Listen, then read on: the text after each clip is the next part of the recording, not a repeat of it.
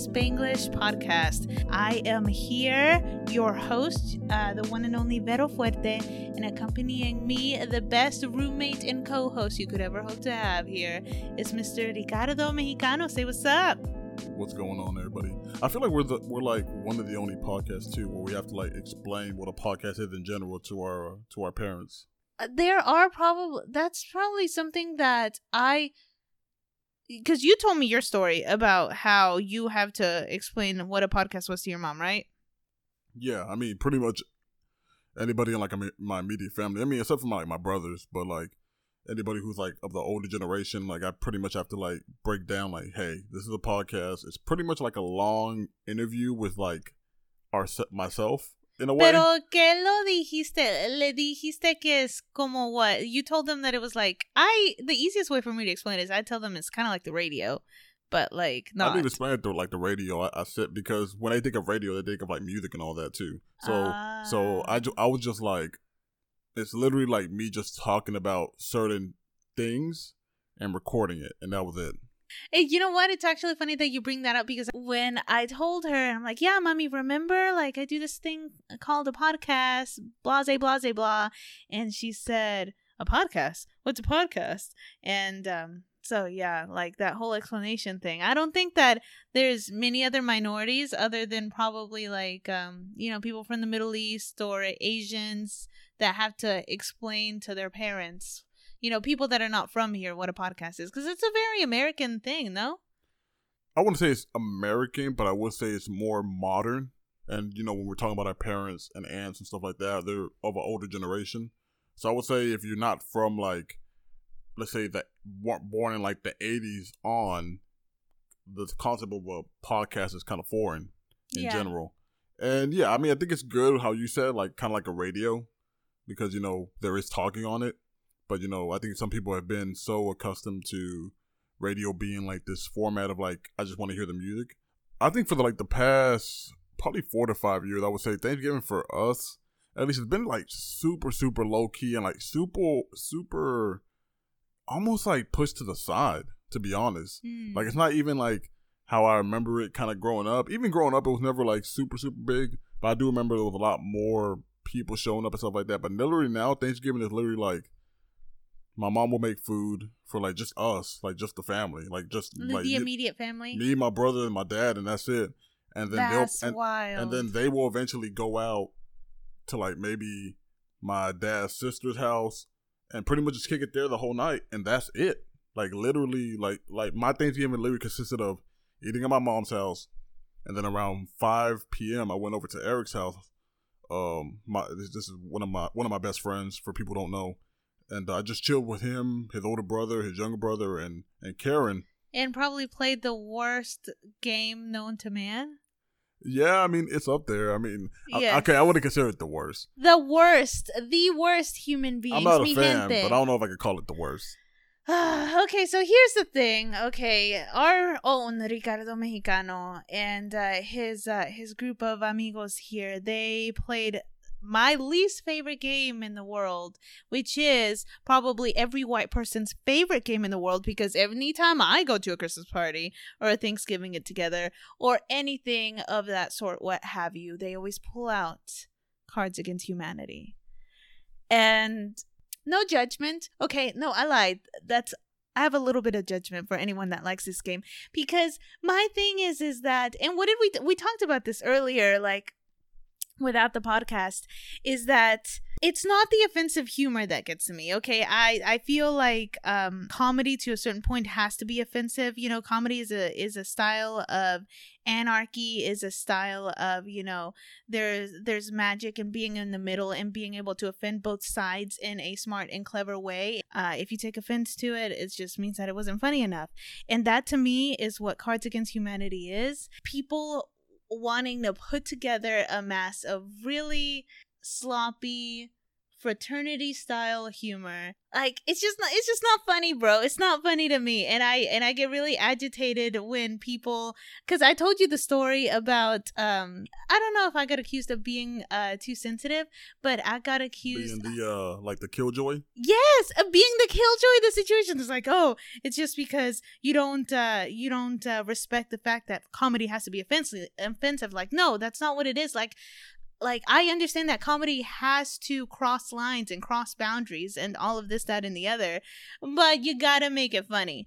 And I particularly disagree. I don't think comedy as a whole has to be offensive. There are plenty of comedy bits out there that are not really offensive, but still, get off. Yeah, that's true. That's true. I think like nowadays, though, that's something that people are really craving is like they go towards comedy that pushes boundaries and comedy that introduces new ideas, takes ideas that everybody is already thinking anyway and pushes them to the front in a way that it says that things that people are afraid to say. And the thing is that in that fucking board game, everyone fancies themselves a comedian. The thing is y'all ain't as funny as you think you are. So yeah, that's just my take on it. Like if you like the game, that's fine. You do you, boo. No, I'm judging you. But I still love you, so it's all good. She doesn't love you. She's lying. What? What I was gonna say is, I think that the cards themselves and like the situations they give you are pretty, for the most part, unfunny. I think you can still make some, if you're creative enough. There's still some funny combinations. You gotta be super creative. Right. I think there's still some funny things you can come out of that game. But yeah, like kind of like Vettel said in her little rant. My thing is, yeah, it just comes down to the giving. So for people who don't know what like Cards Against Humanity is, can you explain like generally like what the rules are and stuff? Right. So you have a black deck and you have a white deck, right? The white deck will consist of certain scenarios like, oh, every chick who blank needs to blank in order to be good. Like, I'm just making up a scenario, but I wouldn't be surprised if this is actually a real card. Mm-hmm. And then, so that would be the black card. My bad. That would be the black card.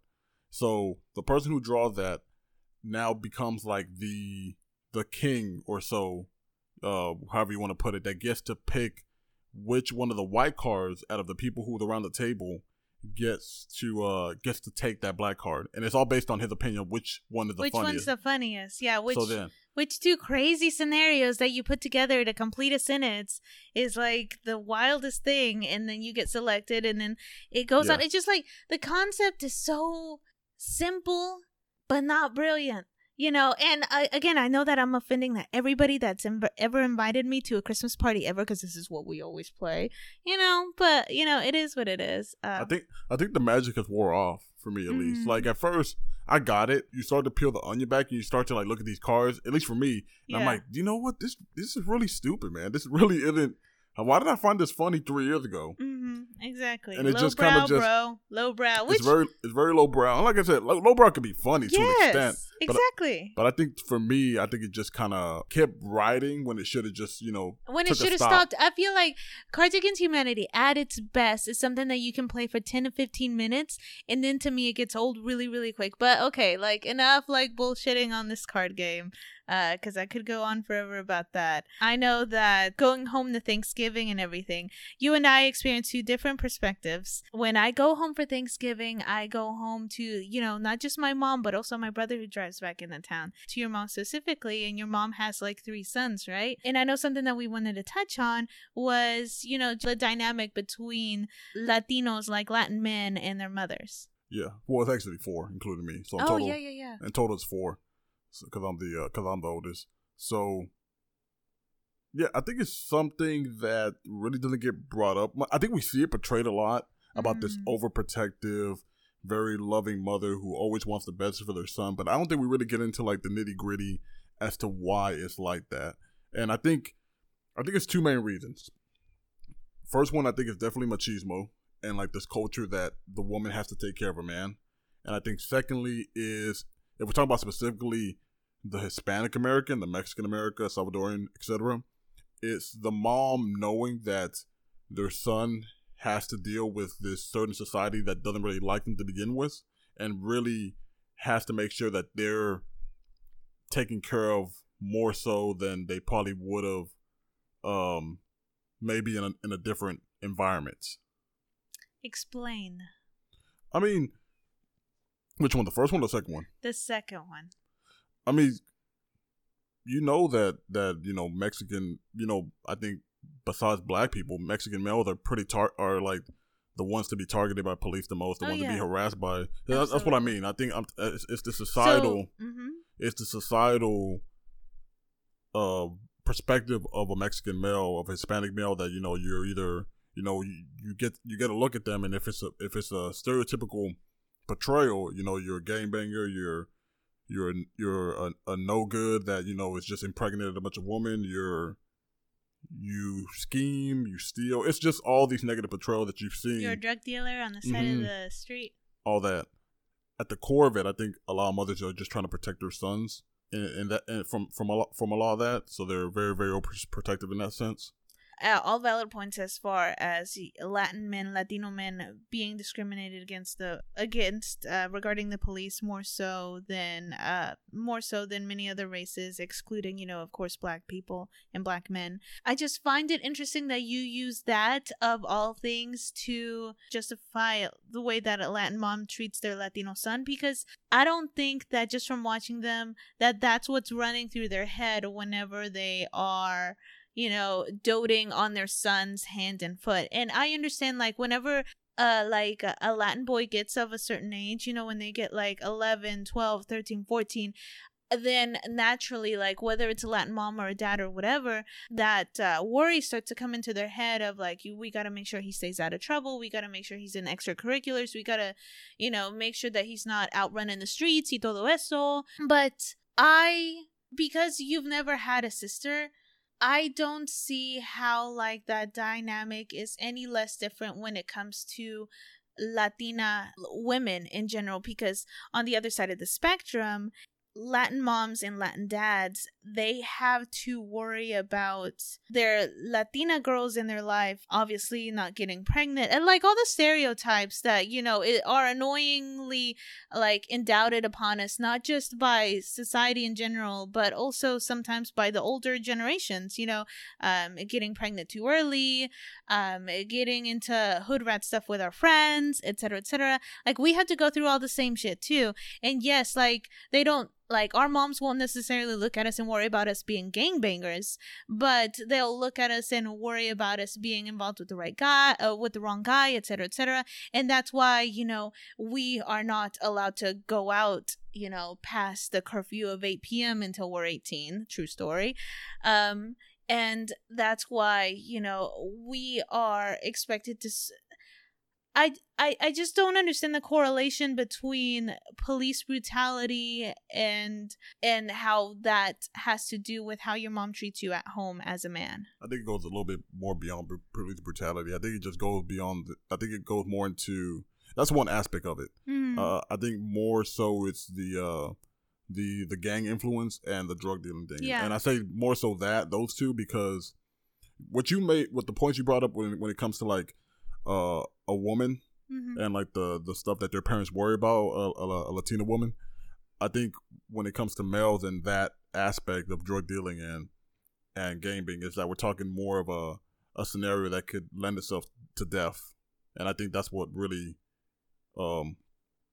plagues the mind of a lot of like parents in general, but especially the mom, where they don't want to see their baby boy die before they reach the age of 20, before they reach the age of 18. Okay, te entiendo. I totally understand that. But what the hell does that have to do with a Latina mom not letting the baby boy do any chores around the house while the little girl has to do everything? Like, because they feel that if they let their sons, have this level of freedom, there'll be a little freedom less... to what? Like, pick up in the living room every once in a while, or wash a fucking dish? Like, I don't understand what we're talking about here. That's what I'm saying. If they let their sons, kind of like, if they treat them that in their mind, thinking that by treating them this way, they'll be less likely to gravitate towards that, because a lot of that stems from like, neglect at home. A lot usually stems from like something very deep as to why certain kids get involved in gangs and drug dealing and hood rat stuff. A lot of that really starts at home.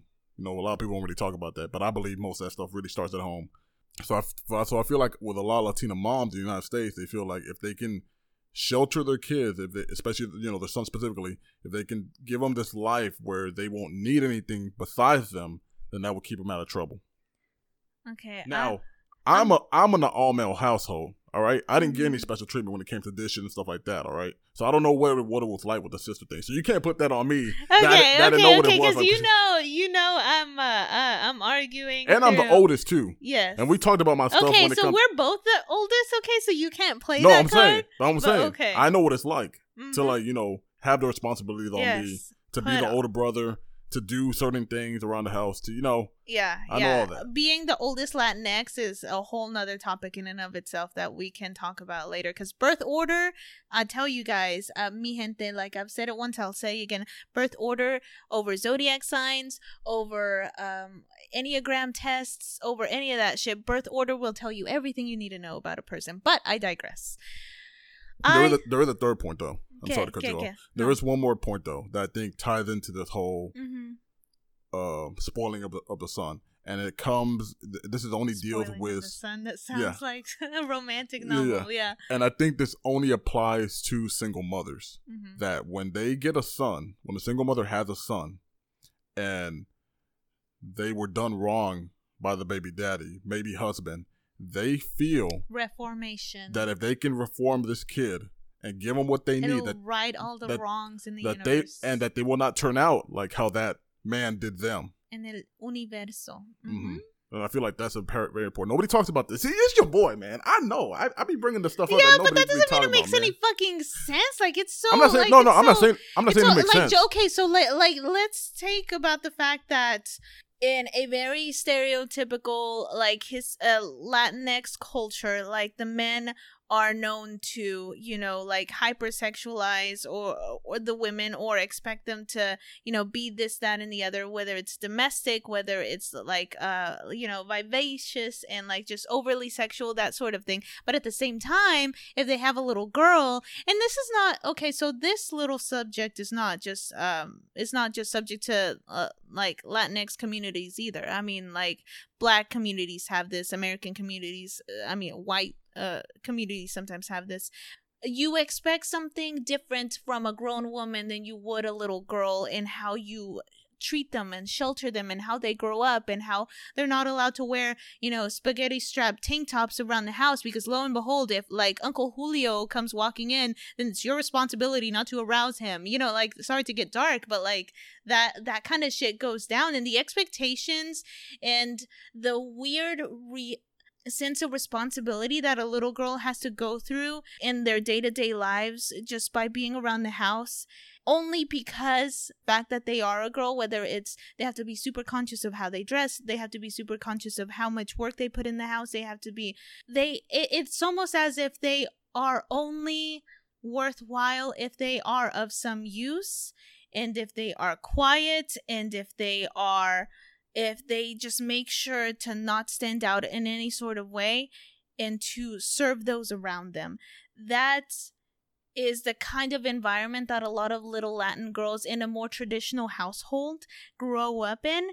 And I know from experience that I love my family to death. I really do. So in saying this, they know what it is. Like, I'm not speaking out of turn or whatever, but I grew up with a lot of complexes against Latin men because of the way that I grew up, because, me having the rebellious nature that I did, and like just watching how the men in my life would get to like sit around the house and, like scratch their ass while they ate Doritos and watched Family Guy. And I'm over here working 2 to 3 jobs and, coming home with all of these chores expected to do, because if I didn't do them, like, my ass would get chewed out. It's a whole different experience. And so when you grow up in that environment, like, as soon as you get out of that, you want the exact opposite. And it's funny because it almost becomes sort of like a nature versus nurture thing. Growing up in it, you either come to the point where you grow up expecting that lifestyle for yourself, or you end up completely rebelling against it. I'm really glad that we're talking about this though, Ricardo, because I feel like we come from 2 very different perspectives, and to discuss this, to discuss the relationship between Latin boys and their mothers is not something that i.e., again, doesn't get talked about a lot, and doesn't get talked about a lot from two different people that experience it two different ways. Yeah, for sure. And all your points you made are valid. But at the same time, this is why nuance is important, because me growing up in a very like Christian household, I know what it was like to, from a very early age, you have to treat a woman right. You have to treat them in a very certain way. The way I dressed too. I know you talked about the whole dressing thing. I was, there was many years where I couldn't wear what I wanted to because my mom had, been very strict on what I could wear. So, like I said, in a very traditional household, like you said, yeah, a lot of that stuff is valid and it does go on. I'm just more so trying to explain the certain nuances on my end, at least, that I wasn't privy to that typical hand and footness of the mother, of the father. Yeah, because it was an all-boy household with right, you, right? exactly. Yeah. And I'm lucky because from a very early age, I was taught to, you have to pull your own weight kind of thing, Yeah. Not saying that you're going to be, beaten down every second if you mess up, but like, just, you got to carry your own sometimes. And, that's still something I carry with me to this day. I think it also said a lot to, when it comes to that dynamic, like, I can clearly see the love that a mother has for the son. Like, don't get me wrong, like, my mother, like, loves me. Like, there's no denying it. Mm-hmm. But it's not going to be to the point where she is waiting on me hand and foot kind of thing, And I think the same thing could be said for, like, fathers and their daughters. It's that opposite. I think it's the whole opposites, because female, male, female. I think there is something to do with a certain level of intimacy when it happens. I can see where you're coming from, and I think I see where you're coming from, just because, again, like, you were a boy that grew up with a mother, and with me, I was a girl that grew up with a mom and a brother and no father in the picture. So my mom and my brother got to have that relationship, that whole mother principe, mother like doting on her little boy, but I never got to experience that whole like daddy's little girl thing. And like, this is not like some sort of like pity party thing or whatever, but I mean, it's the facts of life. Like, when you don't have that little part growing up as a girl that has a dad, then I guess that I could see where that sort of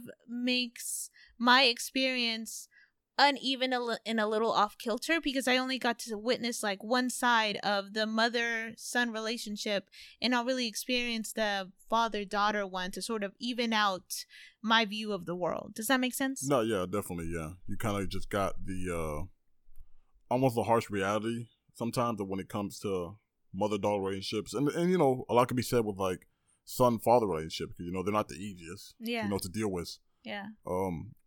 Just to kind of round out this topic, I do want to say that I absolutely despise, men. I'm calling out men. I hate men that see having a daughter as a death sentence. I really hate that narrative. I really hate that talking. I've always hated it for some reason. Explain to me exactly what you mean, because I think I know what train you're on. Because a lot of men who are expecting a child, when the moment they find out it's a girl, all you hear is, "Oh man, it's gonna be the worst experience ever.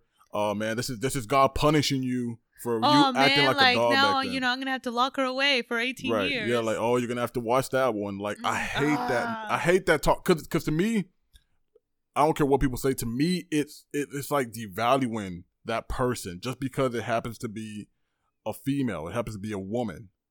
And I hate that, because I'm like, this is your daughter. Like, why are you looking at her like she's some sort of like curse upon you? And I think that's why burden. It's more of a burden than anything else.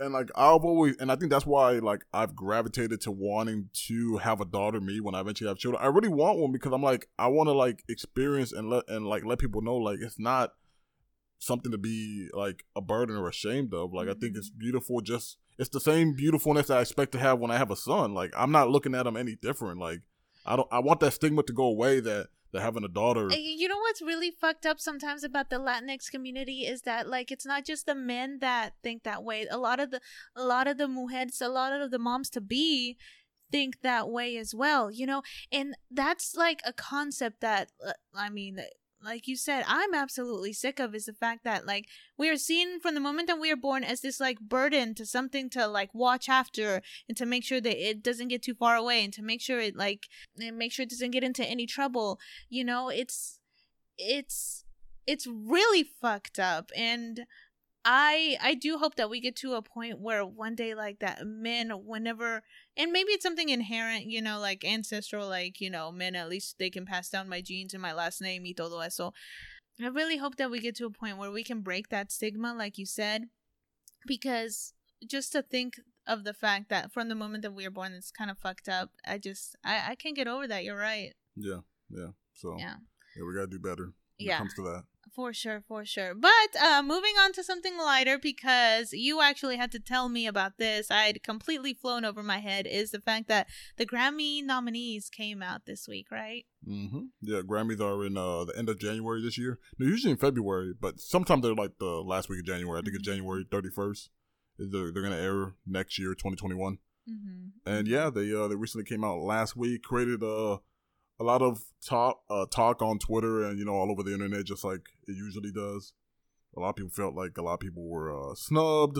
As per usual. When is someone not snubbed? And come on, it comes back to that whole conversation where, like, we don't care about the Grammys, we don't care about this, but the moment it comes out, everybody is so quick for that validation. Everyone's so cincy, bro. Everybody wants that validation. Yeah. I saw a great tweet where they said, for one day, and, you know, it's the day that they announced the nominees. For one day, mainstream artists get a chance to feel what independent artists feel 364 days of the year. Oh, wow. That's deep. How independent artists put in this work. And they never get recognized and they come out with the amazing project, but never get recognized. Yeah. So some of the big... Let me see. So some of the big... For Record of the Year? Yeah, nominee, of course, Record. We got... Beyonce for Black Parade, Black Pumas for Colors, DaBaby for Rockstar, Doja Cat for Say So, Billie Eilish for Everything I Wanted, Dua Lipa for Don't Start Now. My jam, yes. Post Malone for Circle, and Megan Thee Stallion for Savage. Mm-hmm. The remix, actually, the one with Beyonce on it. Gotcha. I don't know, like I mentioned earlier, I'm just so perpetually impressed that people that were literally in complete obscurity thanks to TikTok this year are now nominated for the freaking Grammy Awards. Like, that's just like a hard concept to even grasp for me, because I forget. Okay, so like, correct me if I'm completely off base, but wasn't Meg Thee Stallion more or less like, didn't she blow up over TikTok? No, I mean, she's been popular for the past 2 years. Yeah, but I thought that she like really blew up once a song of hers like blew up on TikTok. I mean, Savage blew up on TikTok. Yeah, that's what it was. I mean, I think to date that is her as far as her mainstream. I think that's her biggest like solo song. I think, you know, WAP is pretty big too, but that's with Cardi B. That's more her song. Yeah. So so she's a featured artist on there. So yeah, I think Savage so far is like the biggest like mainstream as a solo artist. She's hit so far. But, you know, Meg's had plenty of success, you know, over the past few years, ever since she's hit it big. It's just, now it's, you know, through the roof. And, I'm glad to see she got Record of the Year. Do you know the difference between Record and Song of the Year? Okay. So Song of the Year, is that like a Songwriters Award, right? Yeah. So more or less. So Record is, you know, the individual song, but it's for like the whole composure of that song. So they're crediting engineer, they're crediting the producer, they're crediting the artist themselves. That's what that's awarding. Mm-hmm. Song of the Year is more so for the songwriting. So, and you know what? I'm actually kind of glad that they that they pick out the songwriters specifically for this, because I feel very recently that songwriters are getting more and more recognition lately. You know, rather than stay behind the scenes as they have been. So, I mean, Song of the Year has been around, but I just feel like in general, songwriters are just coming up more to the forefront, and, you know, letting their names be known. And it's good because usually they're in the back. So there's a lot could be said about that. I mean, some songwriters don't really care about the attention. You know, they just care about, you know, the words and the lyrics, and they just want to do their job and, you know, be left alone at the end of the day. But yeah, there are some that kind of like do deserve that recognition for sure. And, you know, it is good that people know about them more, you know, to the James Fauntleroys, to even the Bruno Mars. I mean, Bruno Mars has written a lot of songs for, like, you know, people you you thought that they wrote themselves. Frank Ocean. Yeah, Frank Ocean, of course, was writing for Bieber and stuff like that back in the day before he hit it big. T-Pain has written a lot of people's songs. Akon has written a lot of people. Eminem has written a lot of people's songs. Jay has written a lot of people's songs. Snoop Dogg wrote a lot of stuff for Dr. Dre back in the day. I mean, yeah, there's a lot of people. And those a lot of people I mentioned aren't in particular songwriters. But, that goes into Dallas Austin's, What do you think of the best R&B song nominees? So that's the one where a lot of people got a little mad because there aren't any women. Mm-hmm. Did you say song or album? The best R&B songs, but the album too.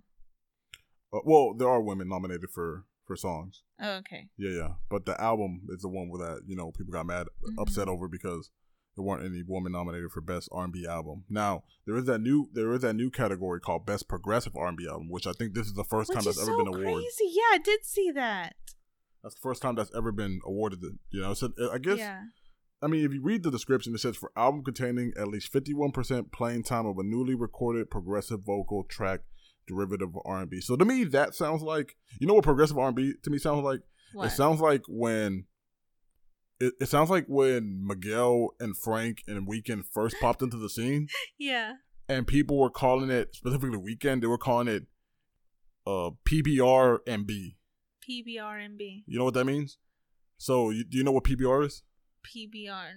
Pabst Blue Ribbon. It's a type of beer. Uh-huh. So, what people did back in the day in the early, in the resurgence of, this new wave of R&B in, the early 2010s, PBR is a beer.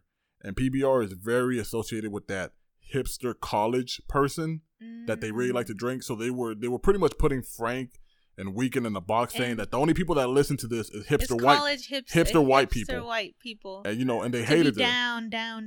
And Weeknd, I think in particular, tore that down pretty early. He was like, "No, you're not gonna put me in this box, calling me, that I only appeal to this certain group." I mean, there's some truth in that, but also with artists, you can't always pick your audience, no matter how much you may want to. Exactly. But I'm glad that stigma's over because I, for one, wasn't a freaking college white person when I first found out about them.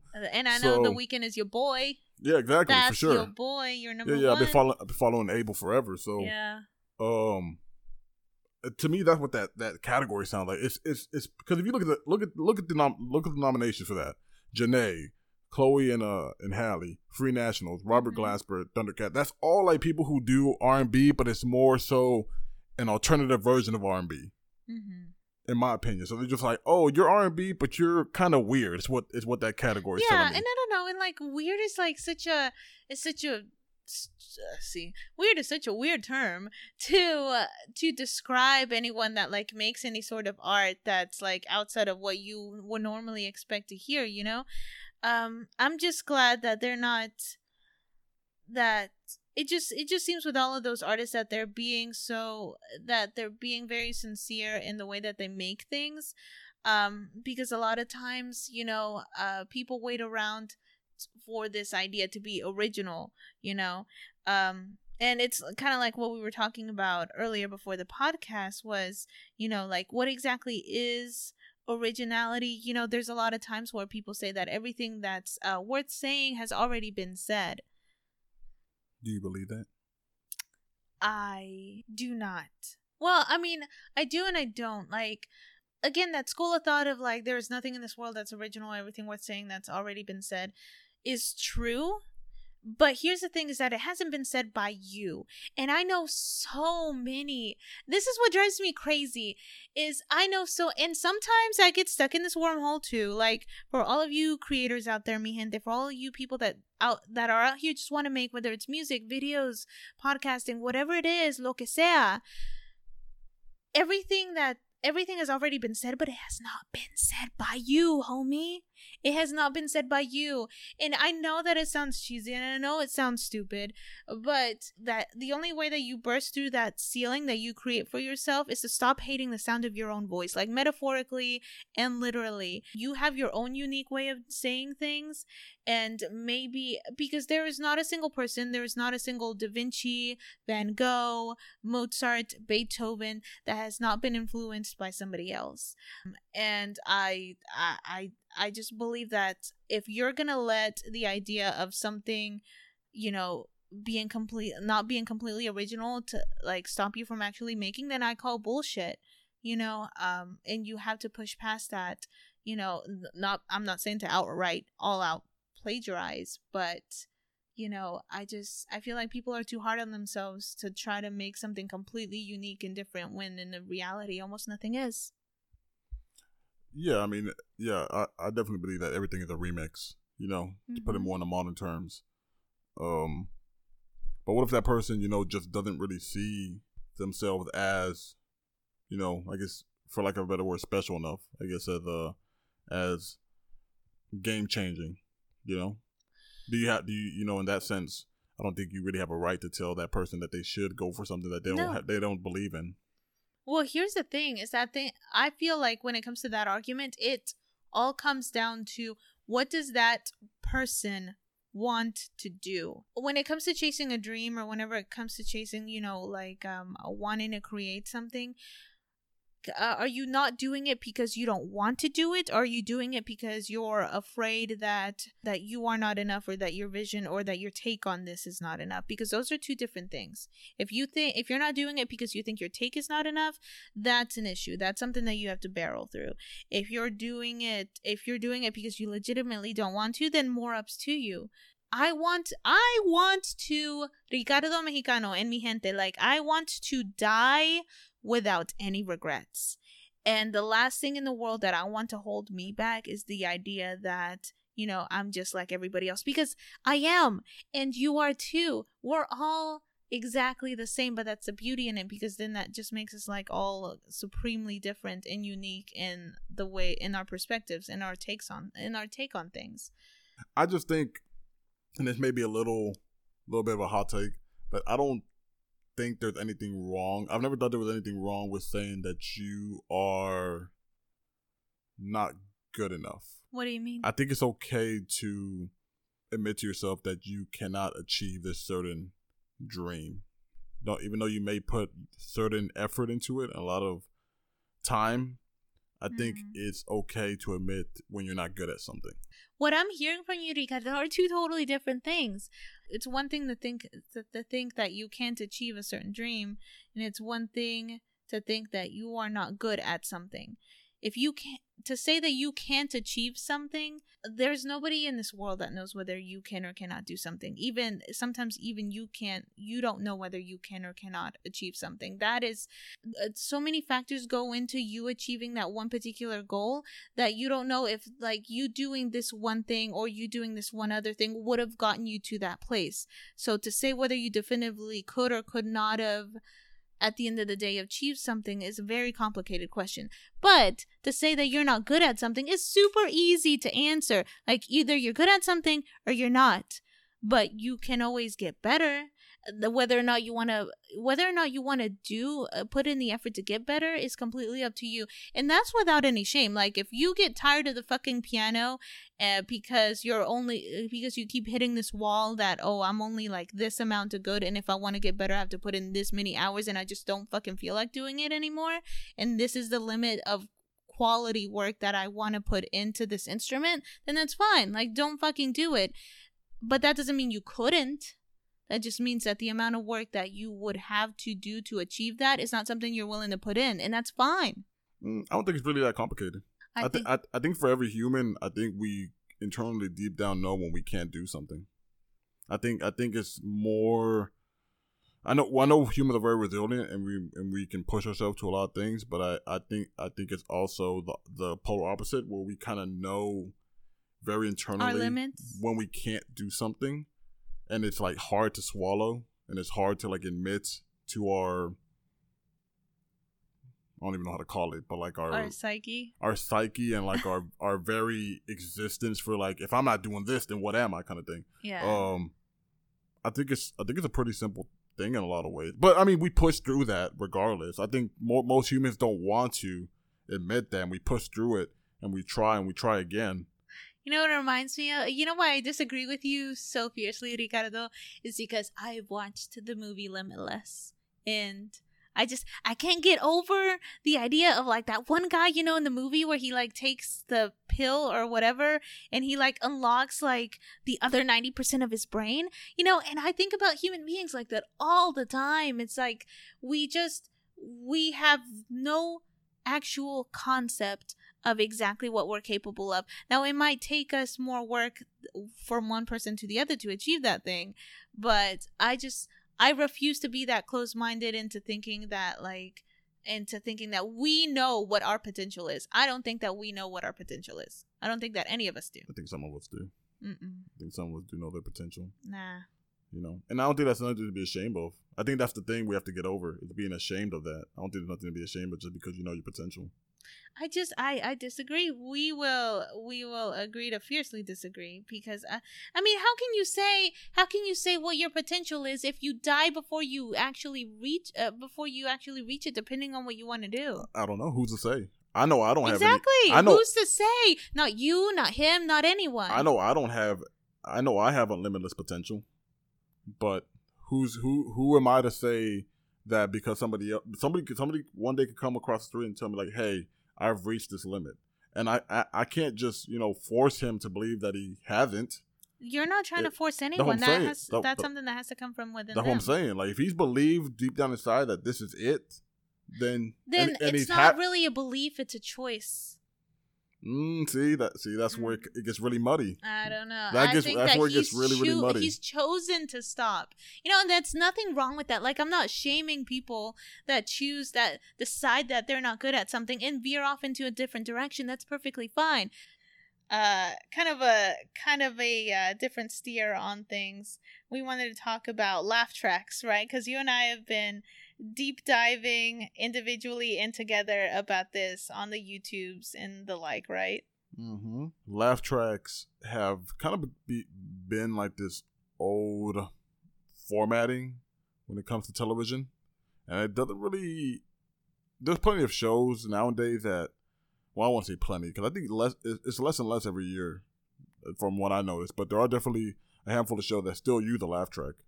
You know, and it's in my opinion, a very formatted, a very outdated choice when it comes to TV, specifically sitcoms. And is it subconsciously forcing you to laugh? Because that's what it is doing. And the idea of a laugh track is that, okay, the audience is laughing with this, so you at home should be laughing too, because it's manipulating you to have a reaction. Because the writers, felt that this was funny enough to insert this laugh track from people who are already dead, by the way. Those things were recorded like in the 30s, right? Mm-hmm. 30s and 40s. So most of the people who are laughing on that track is dead. So think about that, people who are listening to this. Most of the people you listen to laughing have been dead for like decades. Mm-hmm. Exactly. I don't know. I find it like, and when we talk about shows with laugh tracks, of course, we're talking about classics. We're talking about things like, Fresh Prince of Bel-Air. We're talking about like Family Matters, Roseanne, Seinfeld, Boy Meets World, Friends, and those are some that are not even like that long ago. Exactly. All of those. And when we're talking about shows without laugh tracks, for reference, we're talking about like Parks and Rec. We're talking about The Office, Arrested Development, and Community. Yes, exactly. And actually, it's interesting that when you think about a lot of the shows without laugh track, not every single one of them, but a lot of the shows without laugh tracks are usually like single camera, pan. A lot of times documentary style, and that makes sense because of the medium of the style that they're wanting to take the show. Is when you're recording a show and it's supposed to be documentary style, like there's not supposed to be a quote unquote live audience following you around, making sure that the laugh hits at the moment the punchline is said. So I get that for shows like The Office and Parks and Rec. How I feel about laugh tracks, I have said before that laugh tracks can be really manipulative, and that I don't like being told when I should think something is funny or not. But I do feel like it's an art form if you think about it. If you can only imagine the Friends sitcom, for example, like they'll go and they'll recite the line, and then they'll play out the scene, and then they have to give space for the people to laugh or the laugh track to be played before they can move on with their lines. And that's just, I don't see how that wouldn't like completely throw me off of the whole scene to begin with, because that's a lot of weird pauses. Yeah, I mean, have you watched it? I mean, go on YouTube right now and type in X sitcom without laugh track, and you'll see how weird it is to watch a show like Friends, Seinfeld, How I Met Your Mother, etc., without that laugh track. Exactly. And so that's really weird to think about.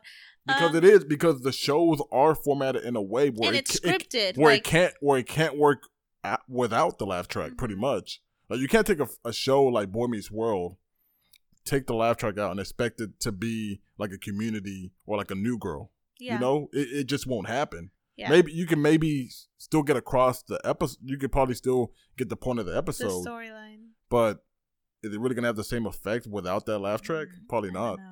I still feel like some of my favorite like episodes from from like the 90s and the early 2000s happen to be certain sitcoms with a laugh track. So I'm not going to completely knock laugh tracks and demonize them and say that, oh, it's indicative of like an actual humorless TV show, because there's a lot of well-written shows that happen to have laugh tracks. In the world of sitcoms and things like that, we've entered an era where all of the comedy is very like dry, very witty, very dry, very witty, very very matter of fact. So to put laugh tracks in a scene with Andy or April or Rashida Jones in Parks and Rec, it just wouldn't make any sense. I just don't like it when there is literally nothing to say. Like if you're watching Sister Sister and there is no punchline, but suddenly you insert a laugh track here and they expect you to laugh or they expect you some sort of levity. Like that's what I have a problem with. I don't have a problem with them as a whole, but just don't use them in replacement for a punchline. I think that is the biggest problem that people have with laugh track, is that they're inserting these jokes that they think themselves are funny. But sometimes there's no real joke in there. It's like, hey, how are you? Oh, I'm just running late for blah, blah, blah. Insert laugh track here. There's no punchline. Yeah. No, there's no punchline. It's literally like you made a slightly funny remark and that's it. And that deserves and I don't get me wrong. Like, I enjoy the laugh track more so as a relic, because like when I hear it used like in a comedic effect, like let's say like there's this great scene in Scott Pilgrim versus the World. You've seen Scott Pilgrim, right? Yeah. Where Scott just got I think his first kiss. He spent the night at Ramona's Flowers house, and he comes back to his little rinky-dink apartment. And as soon as he opens the door, you hear the woo, the clearing and the snapping from like the audience, when there clearly shouldn't be that laugh track. And then he starts talking to Wallace, the roommate, like what were you doing? And it was like, oh, I was at Ramona's house. You hear the whistle, the woo. All that, all and that. And that's hilarious because they're using irony, Exactly. I love when you insert those sounds into like a scenario that's completely unwarranted. Yeah. And that's why I appreciate the laugh track in that sense, when it's being used, like you said, with irony, with just like the out of placements of it. Yeah, the tongue in cheek sort of thing. Yeah, exactly. But speaking of TV shows and the like, we have now come into our favorite segment, Mi Gente, Good Looking Out, where we go ahead and we break you off a piece of what me and Ricardo have been watching. I'll go ahead and go first. We actually finished watching this not too long ago. This is a Hulu exclusive. It is a movie called Run by Sarah Paulson, and starring Sarah Paulson and Kiera Allen. Now, Sarah Paulson, she's been in a lot of the things, so people know her fairly well, from Ratched on Netflix and from Miss America, also on Hulu. But basically, this movie has had a lot of acclaim to it. It's been recommended by Stephen King, and honestly, like, I think I saw an article the other day where it said that it's the most watched Hulu movie to date. Run, with Sarah Paulson and Kiera Allen, is basically the story of a mom and a daughter. That daughter is sick. She has a lot of disabilities, some sort of paralysis, asthma, all these different illnesses, and the mom basically devotes her entire life to taking care of her. Now, somewhere in about a third of the movie going in, though, the daughter starts to realize that something is wrong, and basically starts to realize that the mom's intentions are not exactly what you thought they were. Now, the easiest way, whenever I say that sort of thing, the first thing that everyone's minds will come to is like Munchausen syndrome or Munchausen syndrome by proxy, right? And while that plot in a movie has been done before, I think what sets this movie apart from other movies that have had that whole like sick child with like overprotective or overbearing mother scenario is the fact that this movie, the person that is actually has the disability and it is in the wheelchair, in real life, Kiera Allen is actually in a wheelchair, and she actually has a disability. And this is actually her debut. So this is the first major movie that she's in. And I think that it's a remarkable thing because her acting was really, really good. The majority of the movie, for like a good 2/3 of it, was almost all her, you know, like climbing on roofs. There's all these crazy scenes that she had to do to get. It was a very physical movie for someone with a disability to go through, and she was overall super, super impressive. And the idea that she did all of this when the representation of people with disability as in major motion pictures isn't that known is just amazing. And I even read like an article or two about her, and she just said that this was an important movie for her because it was a wheelchair user actually playing another wheelchair user. And I think that another really important part about this movie is that it uses inaccessibility as a weapon. You know, you get to see things from someone's point of view that does not have the same simple advantages that you have, like you know, being able to use their legs, and what happens when that is taken away from them, and how they survive. And this movie at the end of the day portrays her not even necessarily as a victim, but as someone who is very proactive in taking her circumstances by her own hands. And it's overall, I was very, very impressed with her as an actress, with what this movie means as far as this representation for disabled people and how important that is. So on that merit alone, and the fact that it did have a couple of twists and turns that I did not expect. On all of those merits, I give it a solid like 7.5 out of 10 Veronica stars. I would recommend to watch it if you love thrillers and horror movies and things of that like. I want to say I'm like the most avid horror movie watcher, but I would say I'm above average. Yeah, you like it a lot more than I do. I'm such a I would say I'm above average usually. More than the typical person who may just know the Saws, Chainsaw the Halloweens, todo the Conjurings. You know, I like to dig deep, but I'm no means a super connoisseur. I just love the medium. But with that being said, I mean, I did go into this movie just knowing a lot of tropes, just kind of knowing, kind of knowing what was going on. Because we watched this together. That should be said. Yeah, we watched it together. And you know, the entire time I'm watching it, obviously, for people who know the Gypsy Blanchard case, that was going through my mind the whole time. Because I'm like, okay, this is like a movie version of the Gypsy Blanchard. For those who don't know, that is somebody who actually did experience Munchausen syndrome by proxy. She eventually snapped, ran away with her boyfriend. Well, she killed her mother, the one that was, you know, feeding her these pills and saying that she belonged in the wheelchair for years until she was like 21, I think, and lying to her about her age too. There's a great documentary on Netflix. There's also on YouTube. Just go on YouTube. You can investigate on it. And then Hulu came out with a miniseries too, like 2 years ago, played by Joey King. I think she was the one that played Gypsy. But anyway, I kept thinking of that case the entire time. Kind of like, oh man, they're making a movie. They're making a movie version of that case, pretty much. Yeah. But it was still different enough to where it wasn't an exact like carbon copy. Exactly. And and the performances were really good. Especially, I didn't know that. Kiera Allen. I didn't know that fact about her, that she was actually disabled, and that is really good for representation. Because the only other person I could think of that had the disability that's been like on a very mainstream stage is I can't remember the actor's name right now, but Walter Jr. for Breaking Bad, who in that show had a cerebral palsy, and in real life he does have cerebral palsy. So that's really, really good. And yeah, she did a stellar job. Yeah, some of the stuff that she was doing was incredible from an acting standpoint and from just a human standpoint. It was very physical. Mm-hmm. And also, what's her name?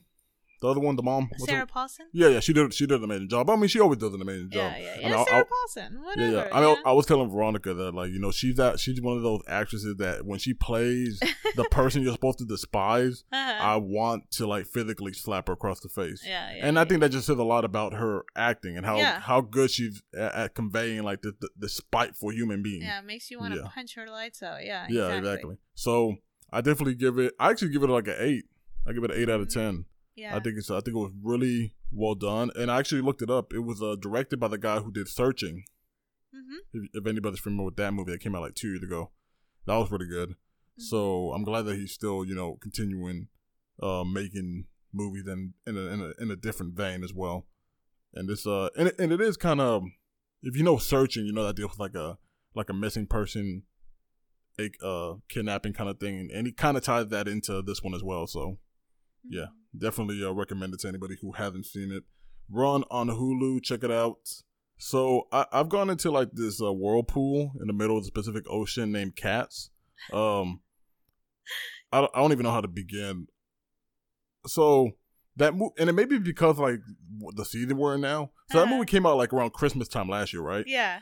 And out of nowhere, I've gotten this. Cats like the movie, Cats like the play, or Cats in all of it. General, all of it. So for some reason, I've just gotten like. This is hilarious for you, Ricardo, the person who could give zero shits about musical theater. Yo, in comparison to me, could not care one bit about musical. I appreciate what goes behind them.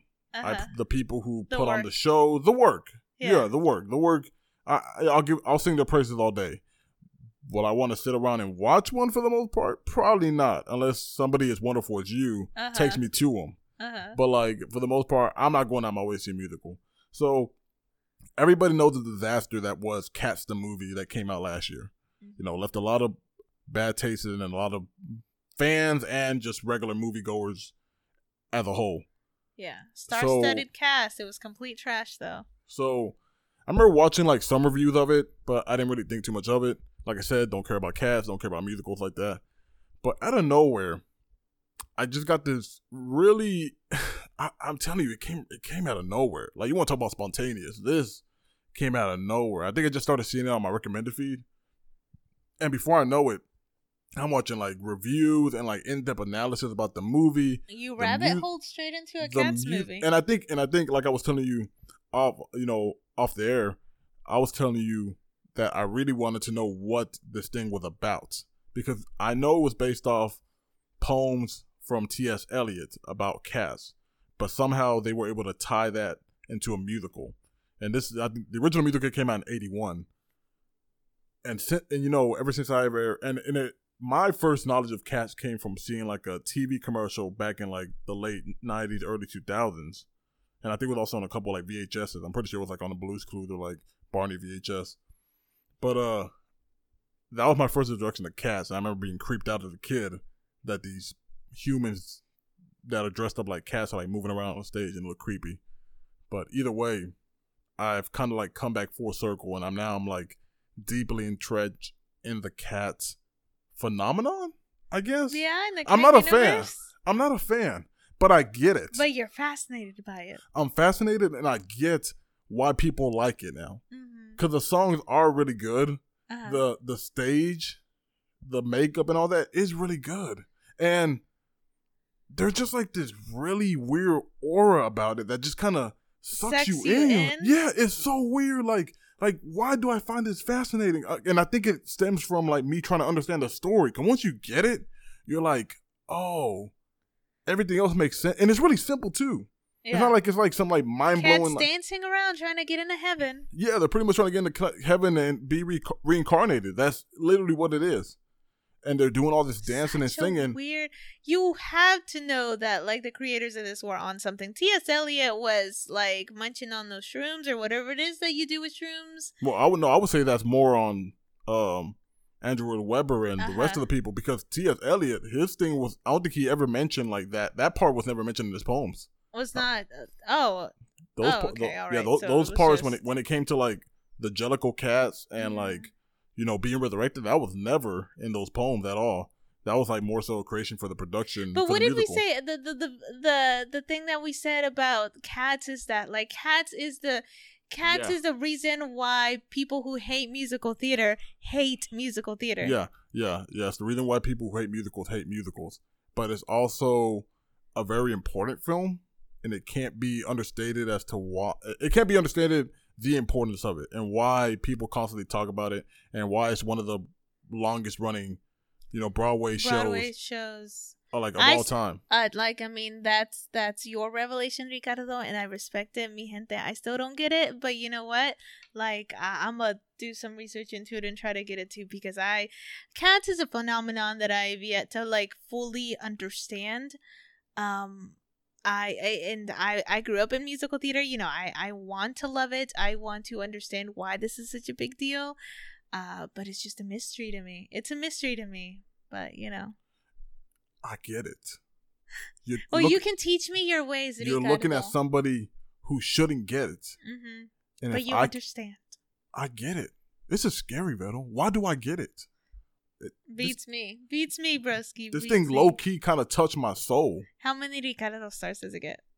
Look, I have not watched the full. I've just been watching clips of like the songs. Oh, so you haven't actually watched the full movie yet? I haven't watched the full movie. Bruh. I'm going to. I'm gonna get around to it. Okay. Don't get me wrong. And then maybe by the time I'm done, I'm gonna be fully converted into a cat fan.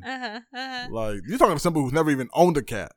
I don't give a crap about cats. And like, you'll have like a Broadway Cats poster in your bedroom. Next thing I know, I don't think it's gonna go that. Yeah, I'll get you. I'm now. I don't want to get copping you for Christmas. Now I'm getting you like a Broadway Cats hoodie for Christmas. Please stop. Yes. No. That's it. No. But okay, so you can't even. I'm not even giving any stars. I'm not giving no stars. Yes. I'm just giving my experience. Stars on hold until you watch a movie. Maybe stars. I don't think I'll be the same man I am after I watch this movie. Okay. That's what I'm saying. So yeah, man, Cats. It's crazy. Like Jellicle cats, Old Deuteronomy, Jezebella. What's her name? Jezebella. Don't ask me. I don't motherfucking know, bro. The one that sings Memories. Jezebella, I think her name. I don't know her name. I know that song. I know I like that song. That's Mundo Jerry and Rumpleteeth. Mundo Jerry and Rumpleteeth. I could listen to that woman say Rumpleteether all day and night. Just slowly, loudly, just keep saying Rumpleteether in my ear. You're a better man than me, Ricardo Mexicano. But yeah, shout out to all the cat fans out there, man. I get the appeal. Is what I'm saying. You know, shout out to all the 60-year-old grannies who like cats. Yes. And the lonely 30-year-olds white women. The lonely 30-year-old white women who like cats too. Yeah, shout out, mi gente. And with that, that is the conclusion to our very all over the place episode, but you know how we do. Mm-hmm. And this has been In Living Spanglish. See you next week. We out.